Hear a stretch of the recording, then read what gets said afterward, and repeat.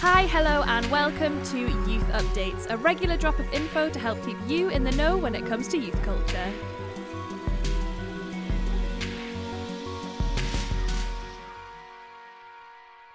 Welcome to another episode of Youth Updates. Welcome to the March 2023 episode. Woohoo! You are listening to Hannah as usual. We also have Beth, as usual. Yeah, we said that really weird.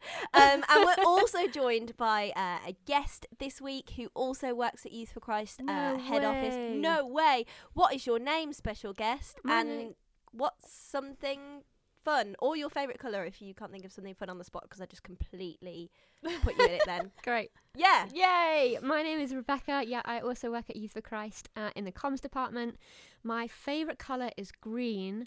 Yes. And the most interesting thing about me, I have a cat who I'm training to be more like a dog.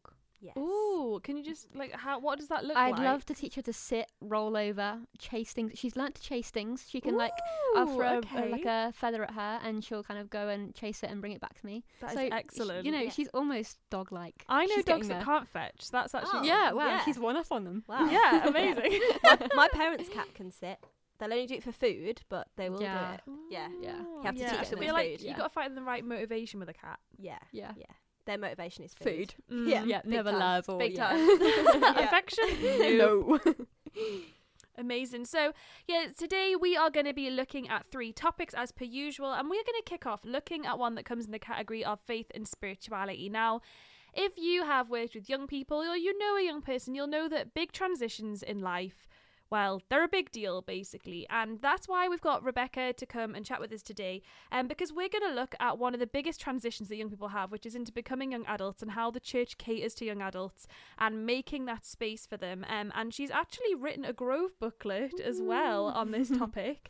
We are in the presence of an author. We are. What is the official title of your Grove booklet? So I don't absolutely hash it up. No, it is How to Engage Emerging Adults in Church. So it was based on my dissertation, which was of the same title. And then I decided to then write it into a published Grove book. Amazing. And if you want to find out how to get that, we'll put a link on the blog page, yfc.co.uk/youth updates. Go to the latest episode. And the link will be there. But anyway, we would love just to chat to you a little bit about that and sort of, I guess, share some of your wisdom. So, Hannah, I guess you've got a question, haven't you? Yeah, a few little questions for you. So, in your experience and from your research, what's it like to be a young adult in church? Are there even many young adults in church? Yeah, let us know what your experience and your research has shown. So there are definitely statistics to say that there are young adults in church. It's just that they are definitely a minority. There are young people in church, and then young adults tend to drop off and then perhaps come back in their later years. And from my experience, I found it quite hard to find my own place within that. I found that there are groups for toddlers, for kids, for young people, and then you get to young adults and suddenly there isn't really anything for you. If and when you decide to have a family, there are then toddler groups for you, parent groups, messy church perhaps, and then there are kind of parent-led groups and retirement groups, but then there's not a lot of space for specifically young adults. Definitely. Yeah, definitely. Amazing. And I guess what are some of the key themes that came up when you were exploring this topic? What were some of the main things that came out of this? Yeah, so I'd say there's 4 main themes. The first one is attraction.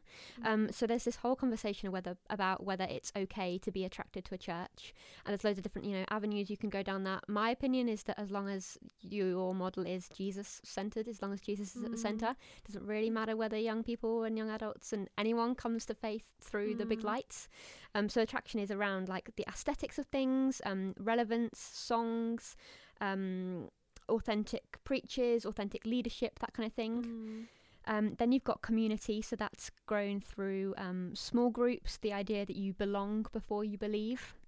Then you've got critical mass, which is a difficult one because it's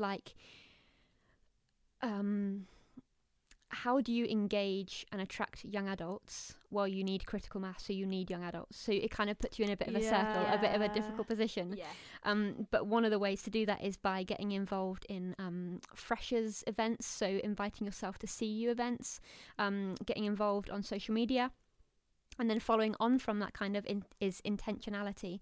So young adult pastors or the main pastors of a church or youth pastors really being intentional and taking responsibility with this group.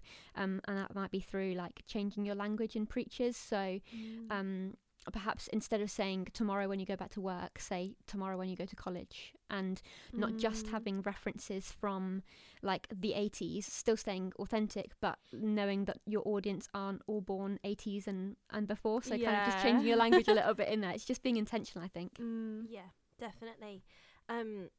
So then what do you think churches can be doing to attract and engage young adults, if that's something that they want to move into? How can they do that? Yeah, I think the first part is intentionality and taking responsibility for it. So it is like the small language changes, which really don't take much to do. It's literally just changing a little bit in your talk. I think it's also about knowing your locality. So if you are in a city that has a university, then again, inviting yourself to freshers events, uni CU kind of conversations, getting involved on social media. You don't have to be like a marketing guru to set up a page and kind of follow some young adults and see where they're at, be in the place that young people are at.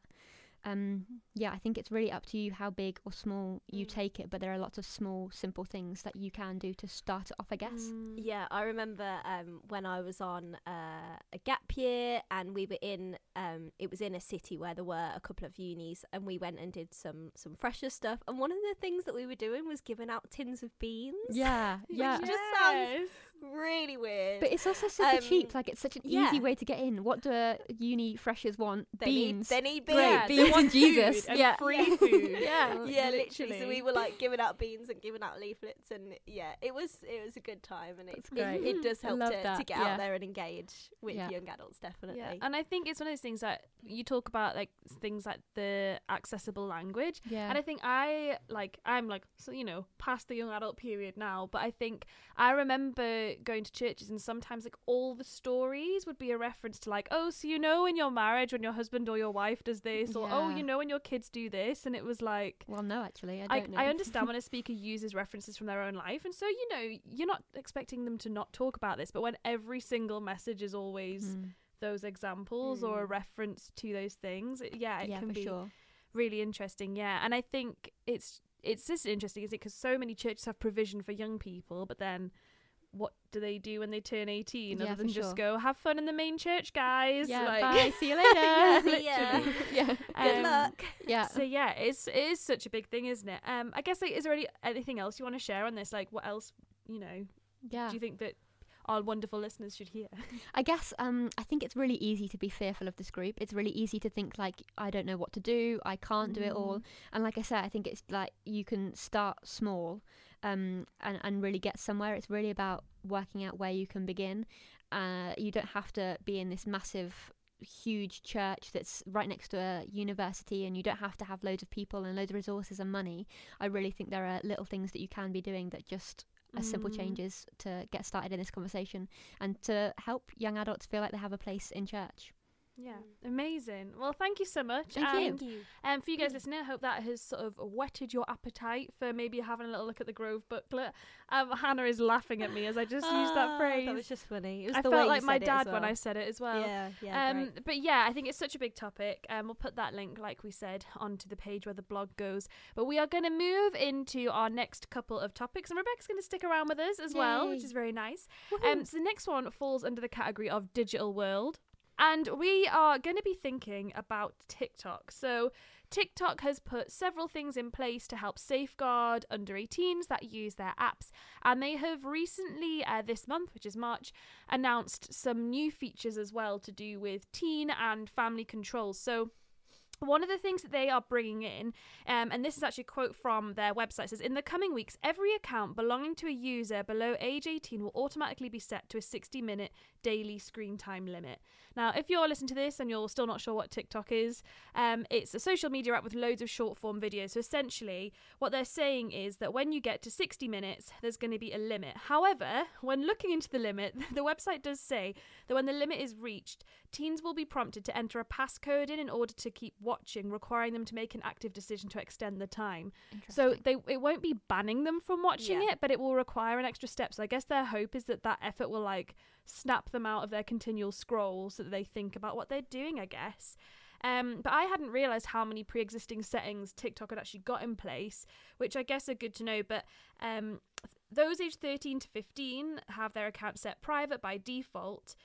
Direct messaging is only available to those 16 and older, and to host a live, you've got to be 18. Now, obviously, sometimes young people will make up their ages slightly, but as a general thing, the app will pick up what age you are and put those things in place, which I actually think is quite good, actually, because other platforms don't have anything like this. They just have open access to the entire platform. Yeah, it's kind of like deciding that this platform is maybe gonna try and be a bit more forward on on those settings from the beginning, which is pretty. I was reading through them and I was fairly impressed, to be fair. I thought that sounds pretty good. And there's also some features as well. If you are a parent to a young person or you are in contact with parents, these are actually really helpful things. So they're adding some new features to the family pairing with the app. And one of them is being able to set screen limits on how long your under 18 can be on the app. But also you can tweak it so you can allow them to have longer on the weekends or in the summer holidays. So it's actually quite flexible, cool, which will be really good. Having a shared screen time dashboard so you can see how long they've been on the app, how many times they've picked it up, etc. If you think, they're getting a bit addicted to it, for example. And so they're adding those things already, and also the ability for you as a parent or guardian to be able to mute notifications so you can stop them from getting them during school hours and that. And this also ties into something else that TikTok already does, which I think is pretty good, where those aged 13 to 15 will automatically not receive any notifications after 9 p.m. and those aged 16 to 17 don't get them from 10 p.m. And this is something the app already does, which I didn't know. That's so good, yeah. But that's actually they've thought about this. I think it works out well for them as well because they show themselves to be a company that is paving the way in this, and I think that makes people want to download the app even more. So it works out well for them, I think. Yeah, definitely. I think it'd be interesting to sort of talk to young people as well and try and figure out whether it's this is something that helps them, or whether they're oh yeah, well I just sign up and say that I'm 19 to get around it. Yeah. Or if they find it annoying that they have to keep typing in their password, they're oh yeah, whatever, I just type it in and then keep going for a few hours. Yeah, literally. Because I guess as a company as well, TikTok's there, they don't want to eliminate one of their big audiences because they need to function as a business. But then they've also kind of got a duty to safeguard them. So, but yeah, it's a little bit of news on TikTok there. Great. So moving on to our last topic for this podcast, and then we're going to do our word of the month, which I'm sure Rebecca is so excited about. This is from trends, so from things going on kind of at the moment. And we're chatting about Prime, not Amazon Prime, but Prime the drink. Have you ever? I did that. I'm so sorry. Thank you for that noise, Beth. Have you ever tried Prime, Beth? I haven't. I have seen the spaces it's meant to be on in the shelves, and I've seen it online, and it's not there. And I know lots of young people who've had it. Rebecca? I have not. Yeah, I have never had it either, but I have seen the hype around it on TikTok. Yes. There we go. Tying in two of our topics today. How exciting. I also haven't had it because I can't find it. And we were let's try some for the podcast. And it's still really difficult to find. So that's kind of what we're going to talk about. So if you have no idea what we're going on about, it's a new drink with lots of different flavours created by two YouTubers called KSI and Logan Paul. The bio on their website says this to describe it. We created Prime to showcase what happens when rivals come together as brothers and business partners to fill the void where great taste meets function. We dropped our first product, Prime Hydration, in 2022, and since then we've continued to work countless hours to expand in retailers, reach new markets, and formulate new products we know you'll love. We've been humbled by the process of creating a real brand and surpassing some of the biggest beverage companies in the world.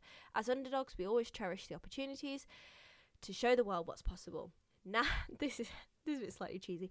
Now that we're both fighting for the same team, we truly believe the sky's the limit. Now, that makes sense because they are YouTubers who have been doing like fights, and if you've ever seen that, KSI versus Logan Paul. Yeah.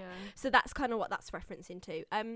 Also, can I just say, yes. How can you say we have surpassed some of the biggest beverage companies in the world, and your next words be as underdogs? Yeah. Like you're successful. You're doing well. Interesting. So we kind of brushed on it, but the thing that's unusual about Prime is how difficult it's been to actually get your hands on some. So we checked their website today. It's all sold out online. It's sold out really quickly. In shops whenever it kind of gets restocked, with some people then even kind of like buying it and reselling it, almost like, you know, when you're desperate for concert tickets, and it's like people like resell them at a higher price. It's like that. There was a shop in Wakefield in November. Yeah, in November, and this made the news because they were selling it for £20 a bottle. £20? Wow. Yeah, a bottle. Yes, and people still bought them. There's even a section for verifying your Prime, it says, so checking that you actually have a genuine bottle and not a fake bottle. And kind of when we were mentioning that we were going to talk about this on the podcast, we were kind of trying to garner a bit of reaction in the office. And one of our like colleagues summed it up really well, actually, because he described it when he said it's almost like merch. It's almost like a collectible. Even though it's like a consumable product and it's like perishable, it's still almost like a collectible.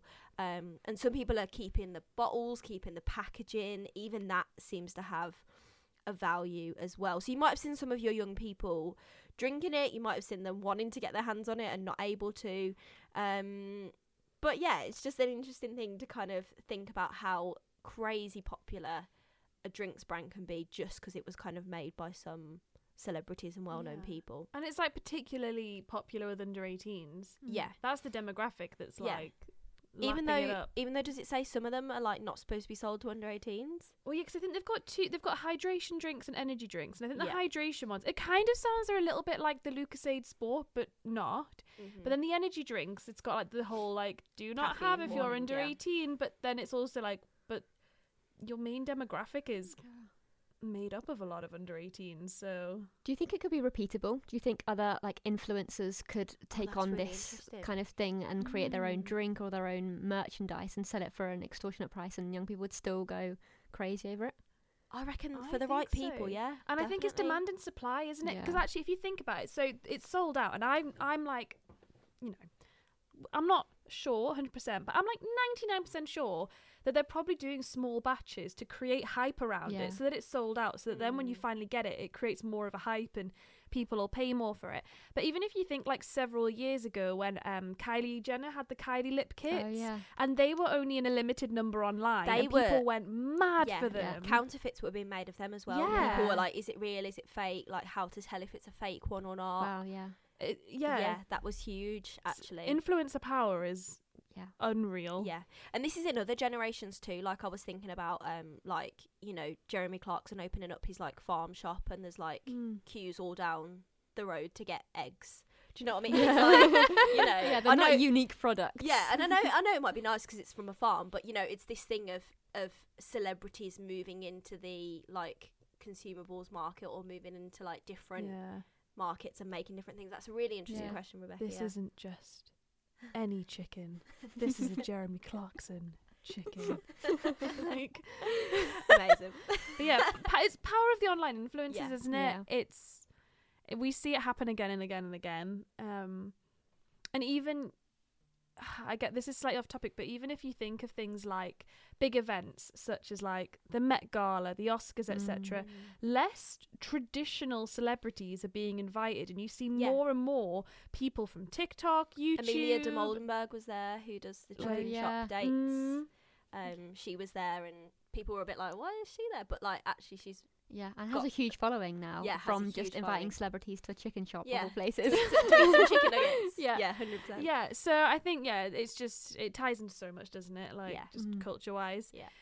But yeah, those were our 3 topics. We've reached the big moment. We have reached a big moment.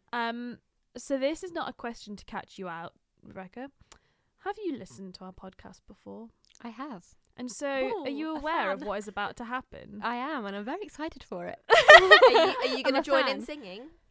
you gonna do that might be something? pushing it. Even a rap? No. A hum?